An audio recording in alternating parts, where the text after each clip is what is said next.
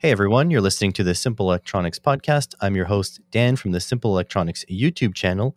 And with me today, I have a very special guest, Kyle from MicroType Engineering, the company and the YouTube channel. Am I right? That is correct. Awesome. How are you, Kyle? Yeah, pretty good. Can't complain. How about yourself? I'm pretty good. I'm actually awake for once, which is odd these days. That's always a good start. Do you want to just introduce yourself, maybe give us a little taste of who you are and what you do before we get started? Yeah, sure. So, yeah, like you said, I run a company called MicroType Engineering and also do YouTube videos. The purpose of the company is essentially kind of a full service product design from concept to prototype and then production, primarily electronics based, but we'll certainly do a lot of the mechanical side as well. So kind of just, yeah, full service, pretty much whatever you need. How long ago? First of all, this is your company, or is this you and a partners, or what's the deal? This is my company. I started it back, and I know that was going to be going to be your follow up. I started it back formally in 2017, but I started doing this type of work as a freelancer while I was at the university I went to. So I started doing that in like 2015 ish or so, and then just since it started doing way better than I ever thought, then once I graduated school, I just kind of converted it into an actual company. What do you think it is about the work you were doing as a freelancer that companies and people latched onto it and made you so successful? Do you think it's the way that specifically you were handling things, or do you think that there's really like a deficit in the market where you placed yourself and that made you successful? Yeah, that's a really good question. I would say a lot of it is when people have like a product that they want to, because the way I started was pretty much all consumer electronics. So people have seen Shark Tank, they've seen all the different places where you go get a patent and then you come up with a product. And for electronics specifically, a lot of the actual intricacies of building out an IoT device or a battery device, whatever, it's really, really intricate. And I guess to answer if there's a deficit in the market, I would say the deficit would be a lot of the people and companies who have the ability to design these products. They don't really have the ability to kind of relay that information to someone who has no idea what they're doing. They just have a really cool idea. So I guess kind of what I had focused on really at the beginning is I'm pretty good with people and I'm pretty decent at explaining things. So I would say just by leaning on that and breaking a lot of really complex things down into more simple, like easy to digest chunks, I think that's what made it easier to relate to the clients, customers, company, whoever it might be. Yeah, I suppose that's fair. I've had similar conversations with people, but just in a theoretical sense. Like someone came up to me and would be like, "Hey, why doesn't anybody make X, Y, and Z?" And then they think it would be nice to have a product that does X, Y, and Z. That's about $20. You buy it, and then you're good to go. But I often explain to these people that the hours involved in the prototyping, the like catting up, the making resources, websites, and then setting off for production, and then production problems, and the actual assembly. Like that's a lot of work. And of course, if you made a billion of these things, you'd probably hit your price point. But for bespoke, low volume products, I mean, that price can be astronomical, right? Yeah, and that's another good point is people the whole Amazon model. What a lot of people don't realize, and this is I'm sure we'll get to at some point, kind of has shifted a little bit away from consumer electronics and more into more industrial, mainly industrial. But with like the Amazon model, what people don't realize is a lot of those quote unquote companies they see on Amazon that are selling your product that does X, Y, and Z for $20, that manufacturer over the factory in China has 30 or 40 different companies that sell that exact same product under different names. So even though it might appear like it's a pretty small company, they're actually buying it from a factory that's selling 2 million of them a year. And like you said, I mean, that skews what is feasible price wise pretty immensely. Oh yeah, I meant to make a video on this actually. The especially so my background comes in auto mechanics. I've been an auto mechanic 15, almost 16 years now, and a lot of the high value brands that you see in the automotive field, like Snap-on, Matco, Mac Tools, not all of their tools are made by them. A lot of them are just, white box specials, which they put their own. Either sometimes they go, really far and put their own laser etching on the parts. Other times they literally put just their own sticker on the blow molded case. And if you go on Amazon, you will find these things for sale for something like a quarter, a third, a fifth, sometimes a tenth of the price. And it very likely comes from the same friggin' factory. It's just that what Matco, Snap-on will do is they'll do maybe an extra layer of QA, quality assurance, or validation, and then they'll slap their label on it, and they'll put a massive markup because they have their own label on. So I've actually meant to make a video that a lot of the stuff that we see with a brand name, that brand name is just, I mean, it's just reselling. And you know what? Some of them even drop ship. They don't even bother stocking the stuff. They just ship it directly from the manufacturer. It's crazy how it works today. And what's funny with that too, exactly what you're saying. So one of my main hobbies, or probably my main hobby, is actually I don't know if you've heard of disc golf, like frisbee golf. Yep. So I'm pretty big into that, and even though it's growing pretty rapid, it's still obviously a super super niche sport. Like when you tell people you do it, 95% of them ask what it is, and there's like 4 or 5 main brands out there, and they make like the actual backpacks and bags that you wear them, and they sell these things up to like 350 dollars. And it's like the market's obviously not that big, but what's crazy is if you look on Alibaba or AliExpress, you can find every single one of the top bags from every one of those manufacturers for sale there for $20, $50, $60.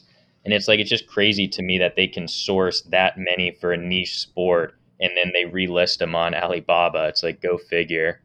It's crazy. And sometimes it's even the chicken and the egg. You don't know if a top brand has designed it and then manufactured in China, and then that Chinese manufacturer is selling a second shift out the back door, or if the Chinese manufacturer just adapted one of their own designs and then all these companies came and they bought them up. It's really hard to say which one is which. Yes, and I wonder that quite a bit because it's like it's crazy to think that a factory over in China would design a frisbee golf bag, but I guess crazier things have happened.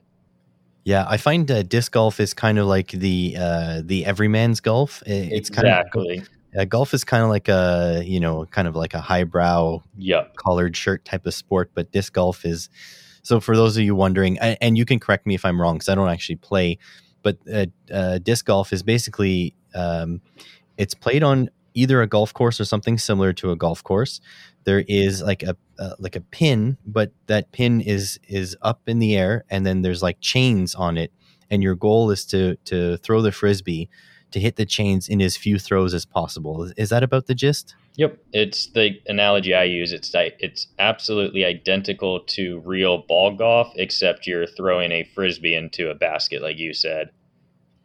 And my wife used to play ultimate frisbee, which is kind of like frisbee soccer. And I'll tell the listeners out there who think that disc golf is easy. There is a lot of technique into throwing a frisbee. So don't judge it until you've tried it. That's what I would say. Yes, exactly. Yeah, my wife can flick, I guess, backhanded a frisbee, and that thing is like an arrow. It's ridiculous. Yes. If you catch it wrong, you break a finger. Oh yeah, absolutely. So does electronics overlap a little bit with disc golf, or is this still a very analog sport?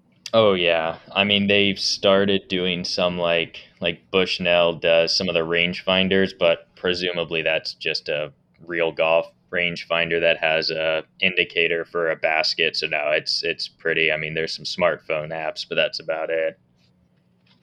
And you go actually onto golf courses? Are there courses that do sort of like both? They have the flag for the hole and the pin for the disc golf. So for us here in Florida, it's all like woods courses, so there's zero overlap. When you watch like the professionals on YouTube or whatnot, that's where they use a lot of real golf courses for like recreational ones that are set up. At least in this area, they're all pretty much custom wooded ones, but I know out in like the Midwest, they do exactly what you're saying.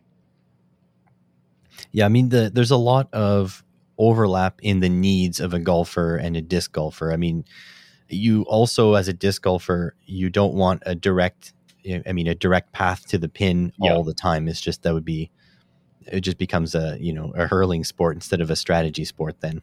exactly. Did you have you done any tournaments or are you just playing for fun? Just for fun, that's kind of one of my goals to start doing next year after the first of the year, but we'll see. I've just been kind of practicing a lot lately. Okay. So let's bring it back to your company because this is what interests me the most. I have my dreams of opening a company, but I don't think I'm responsible enough and self motivated enough to do so. Um, what, like when you took the leap from prototyping in college to making this a business, like how was that process like? And were you like nervous? Were you worried that your business wouldn't work? So that's something that kind of people will talk to me about a lot because again, I base a lot of what I've gone through and what I deal with clients off of Shark Tank. So and anyone out there who hasn't or doesn't watch Shark Tank a lot, yes, there's the Hollywood side, but if you have any aspirations of doing anything in business, you have to watch that show. You can learn like an unbelievable amount off of that. So when you see people on there, it seems to be like the leap of faith that you said, like they quit their job and they went full force. I I was one of the fortunate few that really never had to make that leap. So when I was in school, I was doing this on the side to where it was like low key. Like if I didn't have work, it doesn't matter. I'm just in school. I can keep doing all that. It's good side money. Then, when it started getting a little bit busier, was the year I graduated. And I was working on for the previous 2 years a couple research projects in one of the biomedical labs. Not really electronics based, but there was a little bit of overlap. And I got on there as a paid researcher, so I was getting paid through the university to work there, and I was essentially running the entire project with that and then a startup in the same lab. So I had a ton of free time outside of that, and that's when I started building out MicroType. So for me, it wasn't a leap of faith as much as it was I am insanely fortunate and I'm able to do this almost full time while still making enough money to live. And then at the end of when that startup unfortunately did not make it, it was at that point to where I was getting enough work from my company to where I could just kind of transition to it. So obviously things had to fall perfectly for that to be the case, but definitely I look back and I am much, much more fortunate than most people when it comes to making the leap or doing something like that. Well, that's awesome. That's really good that it worked that way. Can you give us maybe an idea of the types of prototyping, the types of products that you would do for customers? Doesn't have to be specifics, but just give us sort of an idea of, what a potential client of yours would be asking of you. Yeah, so at the start, like I said, it was pretty much exclusively consumer electronics. So it would be a lot of Kickstarter type things. So someone would have an idea for some widget and they don't need it to be in a final form and function like perfect product ready to sell. They just kind of needed a way. They have some napkin sketches, maybe even a CAD drawing or something, but they need it in a professional looking package to where they can go on Kickstarter and start showing it off. And what I absolutely love, even to this day, where I'm not doing as much consumer products, is like when you say an example of something we do. That's what I love about this is I literally can't even give you something like that because every single product we do is completely different. So some people get into like a niche of doing, I don't know, automotive. Some people do aerospace, some like specifics. Literally anything that walks in or calls us, we try to do. And I think that's what makes it so much more interesting because honestly, it's very rare that when we start doing the electronics design for something, there's not at least two or three parts of it that I've never done before. I'm using a part I've never touched before and having to kind of figure out and start from scratch on it, which keeps it from being boring. I think this is a very important thing and a very important lesson that you just mentioned that everyone can learn from. And I know me personally as well. Very, very often when I speak to people who are self employed like you and doing work similar to what you're doing, um, they always tell me that they often have to tackle problems for the first time ever, like use things for the first time ever, play with parts that they've never seen before, maybe do a bunch of coding that they don't know how to do at first. And it feels like what's really needed for success is not the ability to do everything, but the ability to maybe handle the situations that you've never handled before, whether that be being able to learn it or being able to maybe subcontract it. Would you agree with that? Yeah, I mean, honestly, that summarizes it in a complete nutshell. Even while I was in school, we would have a kind of a running joke, me and my friends, is it's like you don't go to engineering school to learn how to do specific engineering things. You literally go to engineering school to learn how to learn. And when we're doing a project for the first time, yeah, it's literally I'm like a professional problem solver.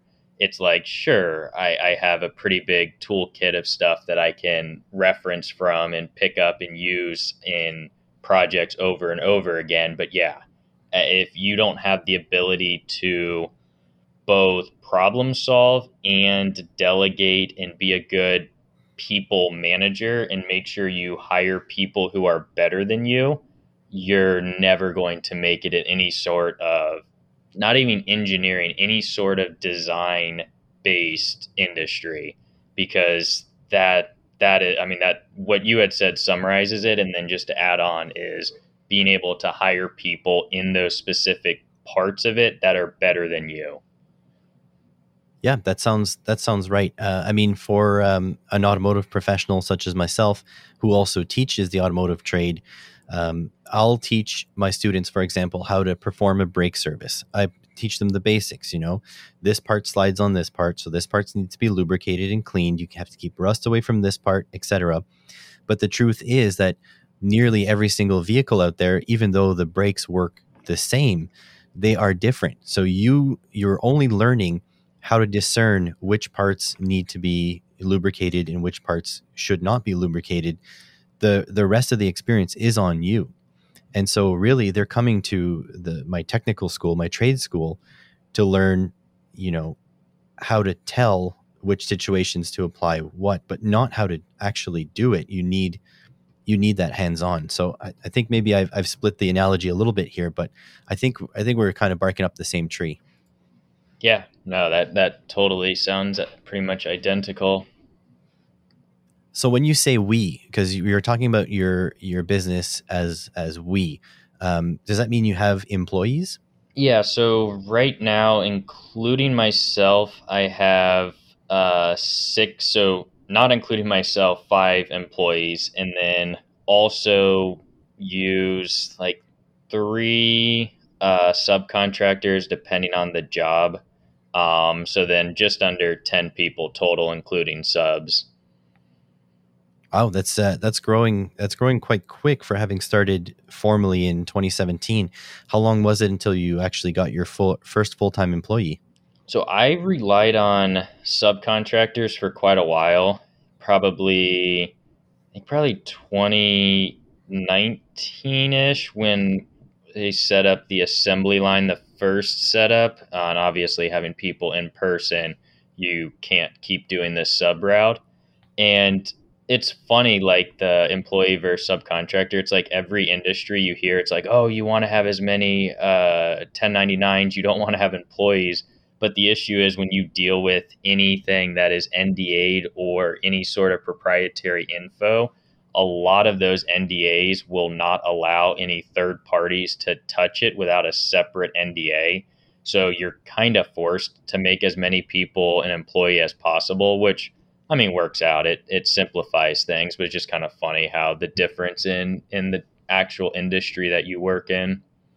I also have a feeling that your subcontractors won't handle the same kind of scope as a regular employee would. Like, for example, if you're subcontracting me to do software, and I would advise you that is a terrible idea. But if you were to do that and something comes up with board design, it's not like I could knock that off on my lunch break or, work extra hours to knock that off. You hired me for software. I'm dealing with only software. But if you had me in house and it was something that I could handle, then that could take that off your plate too. I don't know if I'm right on that one. Yeah, I would say I'm trying to think of any exceptions. Pretty much every sub that I have had or have either has been that's what they do full time, so you don't have to worry about any other obligations, or they're retired or semi retired to where you don't have to worry about the lunch break side. But as for the specifics of the scope, yeah, I would agree, but it's so dependent on the specific circumstance. It's hard to do like an overgeneralization on it. Yeah, that's true. Do you see sort of where your company is headed in the future, or are you guys just in kind of you're so busy that you're in maintenance mode at the moment? So it's weird. At the start of COVID, it was by far the busiest like I ever would have considered it getting. And it was not funny, but it was odd. Like you were hearing like in the first like 6 months of COVID, like people are losing their jobs, companies can't keep the doors open, all this. And it's like I felt super weird because it's like when people would ask, oh, how are you handling COVID? I'm like, it's like the busiest I've ever been. But what has been an odd ripple effect, I guess, is in the past like 3 or 4 months, it's been getting quite slow. So, and it's not just unique to me or even this industry. I've talked to several other people in like the design type or in design fields, and it seems like kind of the R&D side right now, a lot of companies are in limbo and they're kind of nervous about spending money because at the start of COVID it was like, oh, we have free time, we have money, we need to get some stuff designed, let's go for it. Now they're kind of like, oh, it's been COVID for like 2 years, there's a massive chip shortage, let's hold off and just keep doing what we've been doing. So to answer your question where it's going, I gotta see how COVID plays out. In the past like month or two specifically, it's been getting to be to where if a specific job comes up with the chip shortage, I'm gonna have to start turning people away because there's literally for certain parts there's no options to what you can use. And that's what worries me pretty much more than anything. It's gotten really bad. On the upside, it's the chip shortage is set to clear around mid 2023 to late 2023. So I guess it's gonna be a couple of years of battening down the hatches. I mean, the chip shortage is ridiculous because as far as I heard, what had happened with it is that there was like kind of this perfect storm of a bunch of companies releasing like sort of their next generation products all at the same time, and then COVID saw these the silicon manufacturers ramp down production, not only because they want to keep their employees safe, because they assumed global demand would go down. And then what happened when they had to reboot all those factories?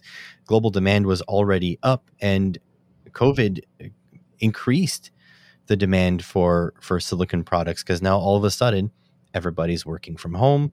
All these companies are trying to innovate the new generation of memory and silicon for pretty much every company. You got Apple with their M1 chips, you got Nvidia with their new graphics cards. I mean, it's and the cryptocurrency boom. All this stuff made like a perfect storm.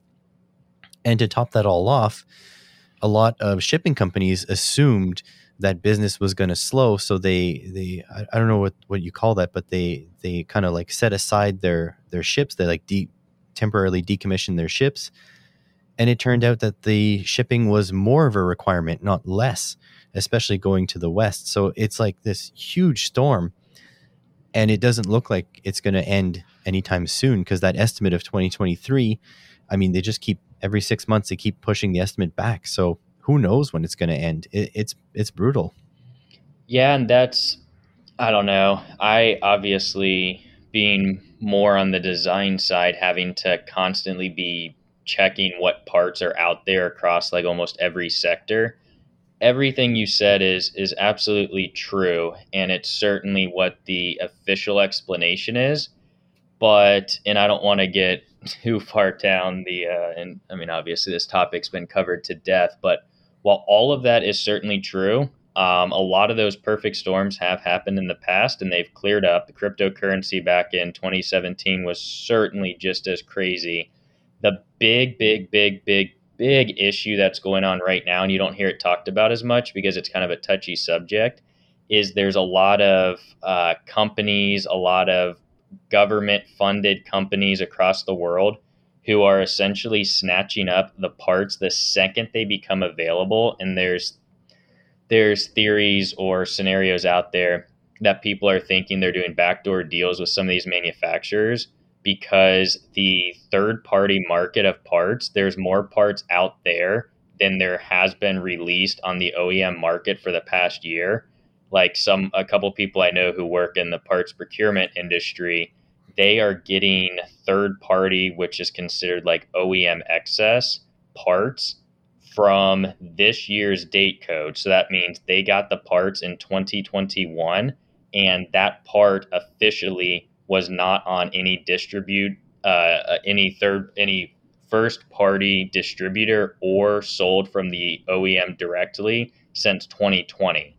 So where are they getting those parts? Because it's so easy to just pin it on, oh yeah, there was COVID, there was a shortage, all that. Not to this extent. And when that part of it ends, it's the same thing with the scalping with graphics cards.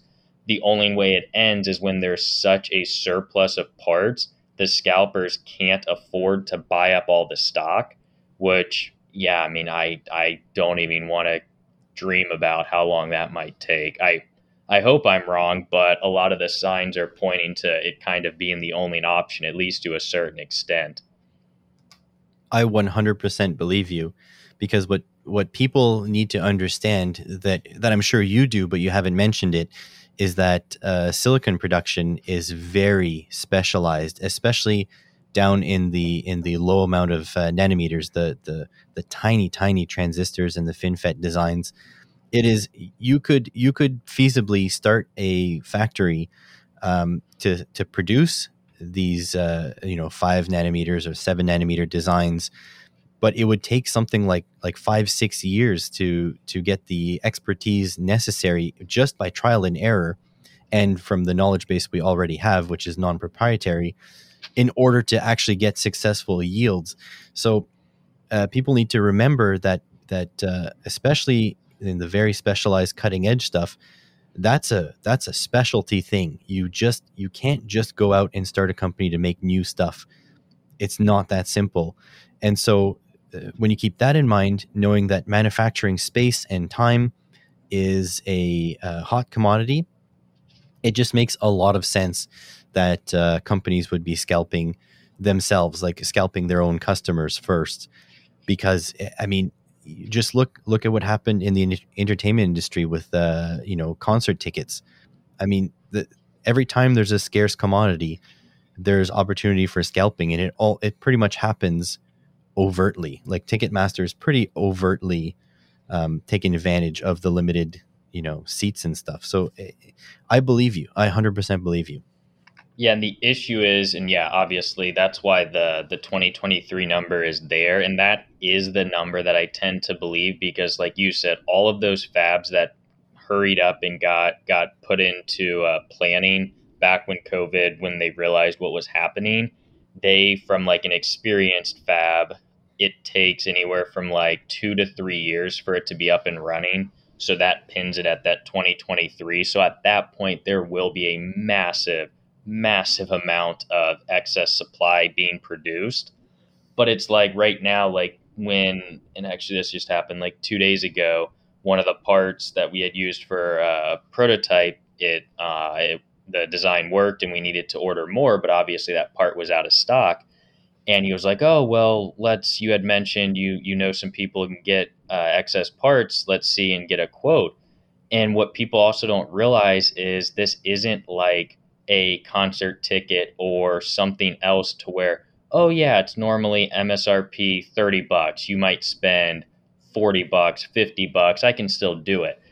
Some of these parts, like I've gotten quotes for like a $2 and change LED driver. They're like $35. Some of the STM32s that are like in the F7 or F4 series, they went pretty quick.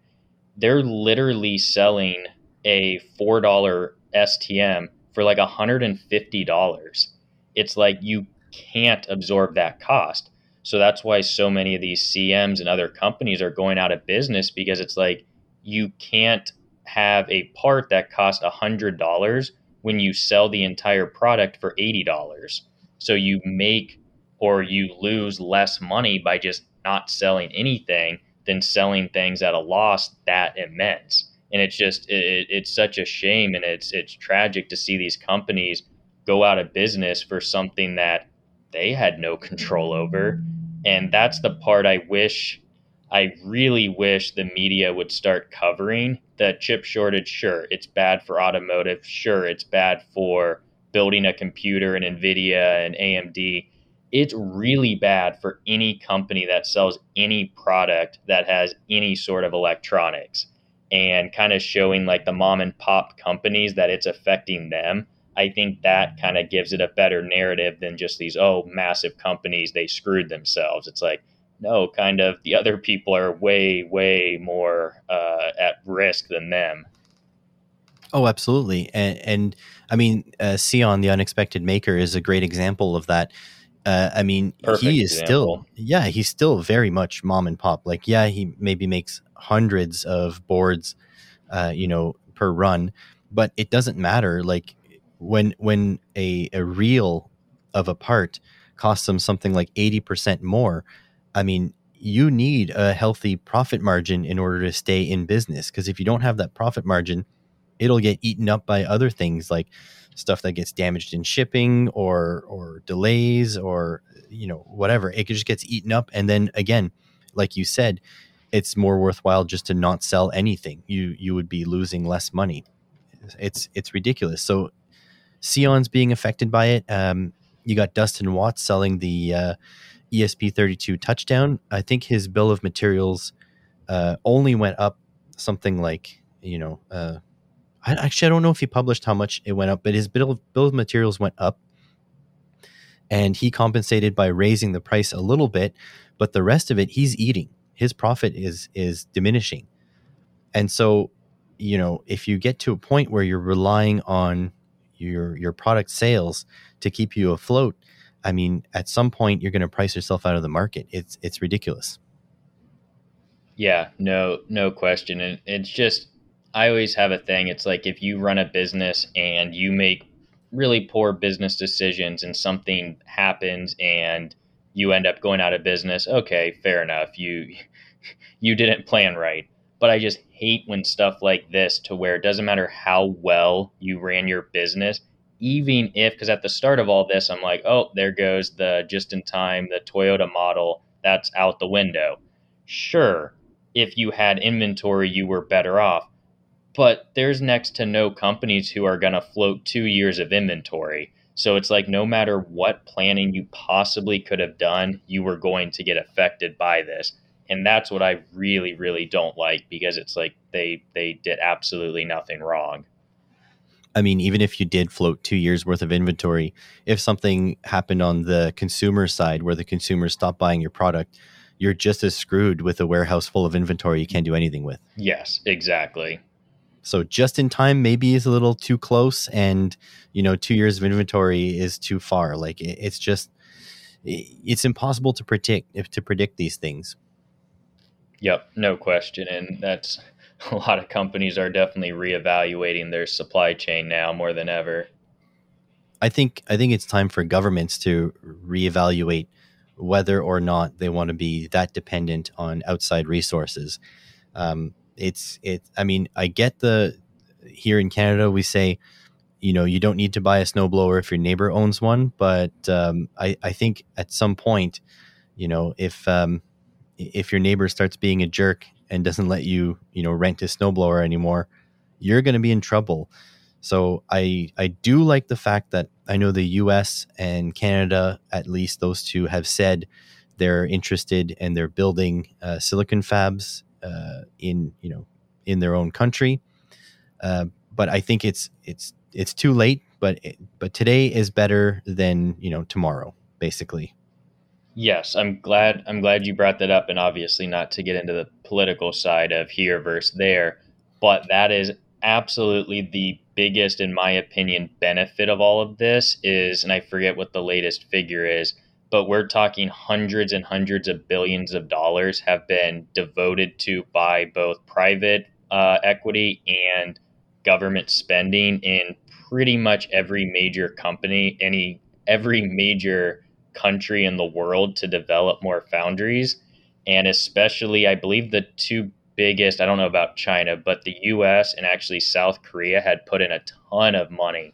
So once this is over, we hopefully will have a very, very big insulator to where this really shouldn't happen again. But it's just how bad is it going to get before we start seeing that surplus or seeing that excess? Oh yeah, and you and I probably know the answer. It's going to be pretty bad. Yes, unfortunately. Yeah, and I mean, again, trying to avoid the political stuff as much as possible, but Canada had a major vaccine manufacturing business here about 7 years ago, and it was sold off, privatized, and eventually offshored by that private company. And I think it ended up somewhere in China. And we were caught with our pants down during this pandemic because of that. So, in my opinion, Canada needs to own its own vaccine manufacturing, and they need to not sell it to private companies who are only driven by profit. I mean, it just doesn't work like that. Yeah, now that makes sense. Um, let's try to go away from politics a little bit, because I know some people do get a little heated and upset about that. Do you ever do electronics as a hobby anymore, or do you always have business on the brain when you're doing electronics? That it's so funny that you asked that. Honestly, every every person I talk to about this, I guess just because of the whole maker community and DIY 3D printing, that's what everyone thinks of when they hear about electronics. And you'll love the analogy because it's so pertinent to you. Is I always use the analogy of it's like, why do mechanics never work on their own car? And it's honestly kind of the same thing here. I when I was on Sion's stream, I'm pretty sure this got brought up too. The 3D printers we have included and all of the electronics, other than like one or two little gadgets like years ago, I honestly have never built or printed or anything outside of for work. Everything is for that. And that's why part of it is, I mean, I guess honestly, the bulk of it is it's just when I get done designing a board or designing boards all day, I don't really want to go home and sit down, grab a beer, and say, okay, let me go ahead and design a board for fun. It just kind of becomes something. That's why I like disc golf, do something completely different. So yeah, to answer your question, no, I really don't do anything whatsoever outside of work for fun with electronics. And that's completely fair.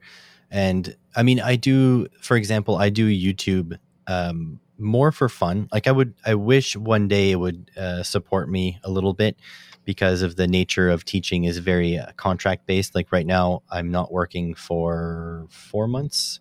Let's see, September, October, November, December, and half of January. So 4.5 months. So it would be nice, in order to get, for YouTube to just kind of support me a little bit in those periods. But I have to say, when I am doing electronics, I'm mostly doing it with YouTube in mind, because whatever interests me that day or that week or whatever, I always have in my mind, how am I going to show people what I'm doing? So everything I do has kind of that in mind. I also know that small business owners are never really off the clock. And so that's why I was wondering that way. Do you feel as though you can completely decompress, turn off your cell phone, and just, be one with the disc golf? Or are you always, are you always kind of responsible to your business first? Yeah, so I mean that's obviously the $1 million question.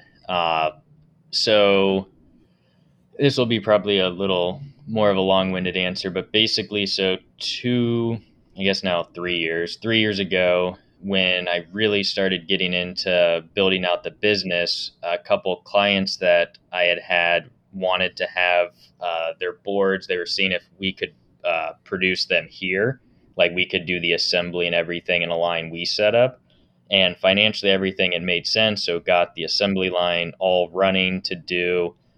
With that, we were kind of up to, I don't know, several, depending on the board, several thousand a month or so.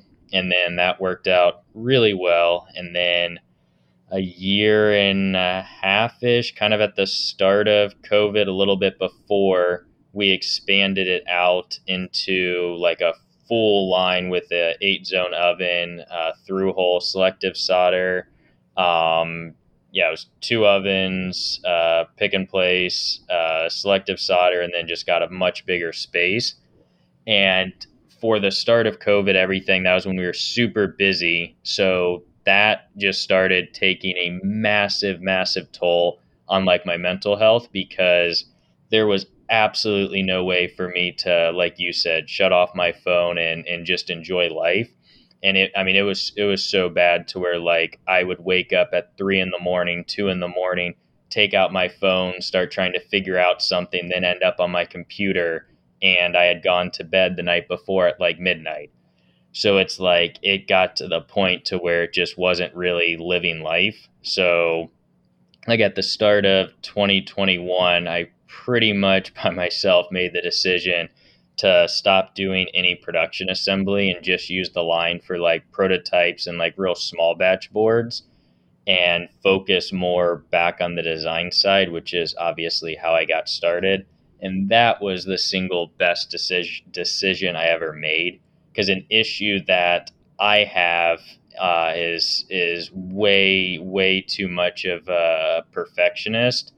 So I have read virtually every single IPC document, which IPC is like the gold standard for electronics, both design and assembly. So it's like every single board that would come out of our line had to be perfect. I would agonize over every little detail if we were doing something wrong, and it just got to the point to where it clearly was not healthy. So long-winded to your answer, in the past, I guess now 10 months or so, since focusing more on the design side, yes, it has gotten like night and day better. I mean, it's still tough sometimes when you're dealing with electronics, especially to where you make a wrong decision. I mean, people get hurt, die, property gets damaged. It's a pretty big responsibility, but having really good people who are able to work with you to check your work and everything definitely takes a load off. So it's definitely gotten better, and I would say not fully able to unplug, but pretty close, especially as of more recently. Well, that's good to hear. I get similar. So you say you're a perfectionist. I simply don't have the skill set to be a perfectionist. I do that when I'm working on cars, for example. I don't take shortcuts when I fix cars, and I think that's why a lot of people refuse to get their car worked on by anybody but me. But what I do get when I do electronics is I get tunnel vision. I get this idea of the way that I want to do things, and I won't go get advice from anybody else because I have in my mind the way I want to do it and I stick to it, and it always it typically backfires for me. So that's the kind of fixation I get. But what you're saying about like stuff being always, you always kind of have to be on the clock mentally kind of thing. I totally feel that even with this rinky dink YouTube channel, to be honest. In fact, I when I forgot to reply to you, that's because I got your email while I was in bed, and I was like, "Oh, okay. Well, right now I'm decompressing. I can't do this. I'll get back to him once I'm back at my desk." And then I completely forgot. So this is why this is a rinky dink and not a business. You know what I mean? That's funny. Yeah, no, that certainly makes sense, and it's just it became a factor of weighing. It's like I was literally miserable doing all of this, and it's like the whole purpose I went into this was to avoid being miserable at a 9 to 5 office job working for someone else. So it's like, if I am miserable doing this, how is this any better than working for someone else? So, kind of coming to that realization was what made it a lot easier for me to decide kind of the future going forward. That's really nice. So let's say that this podcast, for whatever reason, goes viral and your business becomes more busy than you've ever been and you need to hire on more people. What kind of employee do you look for? What kind of traits do you look for in employees? So, the the number one, I would split it to be two key things that I look for. The first one is communication. And I'm not saying, obviously we're engineers. There's a lot of issues with communication, and I'm not saying you have to be great at writing reports, great at all of this. What I am saying, and this is something I still struggle with the people who work for me now, is if there's an issue that you find, tell me the second you find it. If we had talked about, oh yeah, like someone, one of my employees will be like, oh yeah, I think we can finish it by the end of this week. Okay, fantastic. I make a note. We're planning on finishing it this week. Friday comes along. Oh yeah, some stuff ran behind. I don't think it's going to be done until Wednesday of next week. It's like, that isn't the end of the world. That's fine if we have to push back, but you obviously realized this 3 days ago. So the instant something comes up, you have to have the ability to communicate it. And then I would say the second biggest thing is you have to have the ability to show that someone else is doing it wrong. Exactly like what you were saying, you get tunnel vision. I certainly will get like that sometimes, and if I am doing like a design review, like we'll post in Slack to review the schematic or whatnot, if you are afraid or you don't feel comfortable saying, oh, something's wrong here or whatnot, then you don't have a purpose in a small business, because you have to be not afraid to talk about or point out when something isn't working or you don't think it's going to work. So I would say those are kind of the two things, with the obvious assumption that you have to know what you're doing, you have to be good at problem solving. All of that stuff is obviously a given. Yeah, you just wouldn't consider someone who wasn't good at thinking on their feet and didn't have the requisite skills or whatever. Yeah, exactly. How strongly does attitude factor into it? Because I know in the automotive industry right now. We are at a skill deficit. There's not many people joining the trade, mostly because the trade has been quite abusive to its employees in the past. But most of the employers, they say, you know what, I'm just looking for someone with a good attitude who can be taught. They don't even care what level of skill people are at. They will hire anybody that has a good attitude. Does that factor into your industry as well? As the industry as a whole, absolutely. Me personally, absolutely not. Unfortunately, and I've gone the route of hiring interns too. It's a portion of me, or a lot of it is my fault, if not all of it is my fault. But it's the part of being a small company. I can't afford to hire somebody who one isn't able to immediately start producing work that we can charge for, and second, I have to now take time away from work that we bill for to train the other person or train the intern. So in the industry, absolutely, and obviously that's the only way people can learn and gain knowledge and gain a skill set. But I think that has to be with a bigger company, where here it just, I hired one intern and it's not no fault of him. It was, again, the fault of me and how this was structured. I just don't think it makes sense if you don't have at least the infrastructure to kind of devote one person to kind of training them. Yeah, fair enough. Do you prefer a someone who's mastered a one specific thing, or do you prefer someone who knows a little about a lot of stuff? It depends. For the most part, I would say the former, because I would like to say the biggest strength that I have technically is that you're going to be hard pressed to find something in this sector that I don't know about and I'm not at least good at. So I feel like having another person like me isn't that useful. So I like to have people who are more laser focused, like they're specifically with firmware. He's specifically with PCB layout. He's specifically with like one or two of these things. It is nice to have on the firmware side specifically, because I think it's the most analogous in what we do. It's really nice to have someone who can do firmware and electronics design from the schematic standpoint, because obviously they go hand in hand, and having a firmware guy who can both troubleshoot and look at the electronic side is invaluable. Before the couple people I have now who can do both of those, the firmware guy I had was pretty much exclusively on the firmware end, and I mean he's one of, if not the most gifted programmers I've ever experienced being around. We certainly made it work, but having someone who is quite competent at the electronic side is really, really helpful. Sorry for just firing these questions at you real quick. I'm just really interested about your business. Yep, no worries. That's what I'm here for. I see that on your YouTube channel, you're using KiCad or KiCad. I still really don't know how to pronounce it.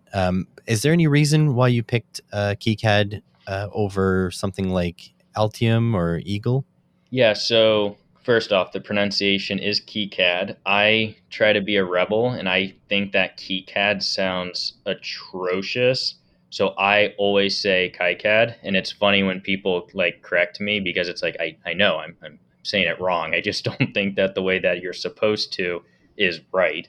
So either way, yeah, so pretty much everything we do is in KiCad. We'll do stuff in other software packages if it's provided for that job or if it's something that that specific client needs. But I would say, honestly, there's a few factors. The most obvious and the most direct is, since a lot of the business we get is from YouTube, that's treated exactly like an extension of the business, especially from advertising. So if I was using Altium day to day, that means I essentially have to kind of relearn KiCad when I do videos. So that's the most like upfront. The other reasons are, we do, I mean, semi high speed designs. I mean, we'll go up to We'll go up to HDMI, we'll go up to DRAM, USB Gen 2, stuff like that. We're not doing a ton of DDR memory. We're not doing any crazy RF stuff. So that's where really the main benefits come from a Cadence, from an Altium, from one of those pro level softwares.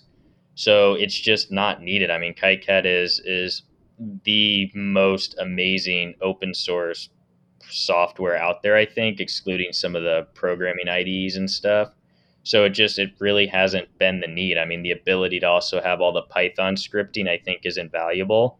And with KiCad 6 coming out, which will hopefully we'll see support Python 3 natively, I think that's a big step forward. And it's just really cool to be around a community that enables a company like us, a professional design firm, to be able to use an open source software.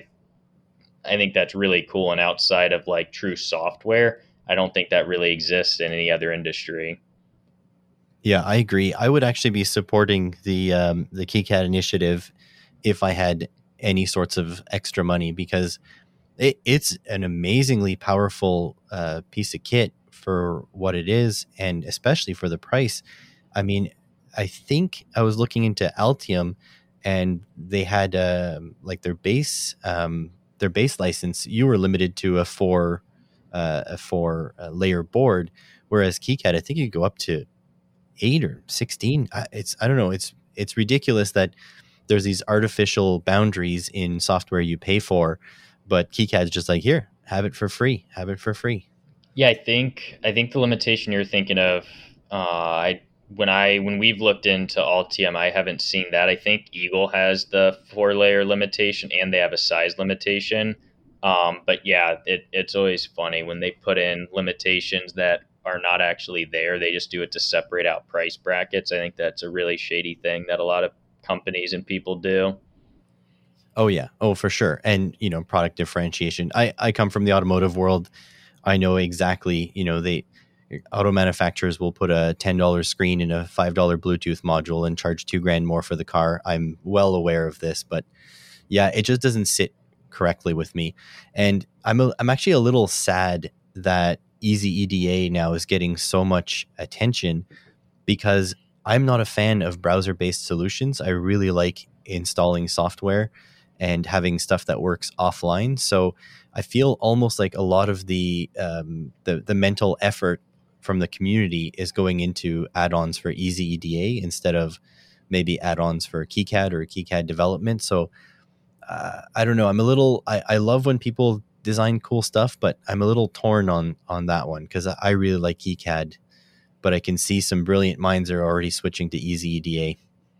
Yeah, I mean, I haven't followed and seen like what you're saying, like the surge in Easy EDA, but it's like in this, honestly, I haven't looked into anything with Easy EDA in at least like 2 or 3 years. So perhaps things have changed. But for me, it was always like, yes, for if you're doing true hobby level stuff, sure, there's nothing stopping you from designing anything like that in Easy EDA. I just don't think that it's even Eagle, which I have a pretty strong distaste for Eagle with a lot of the changes with Autodesk and whatnot. But at least Eagle, I would certainly consider that to be at some extent a professional ECAD software. KiCad absolutely is. I mean, we use it in a professional setting where I just don't think, and again, things might have changed. Easy EDA just doesn't seem to be a professional level tool. So I doubt you're going to see any, at least I would presume you wouldn't see any actual companies using something like that. The browser based being one of the reasons, the others just being it when I had checked was really limited. Yeah, it's the limitations are becoming fewer and fewer. You're seeing people like BitLooney, for example, using it for all of his designs now. It's going to be a little bit of development before someone like Sion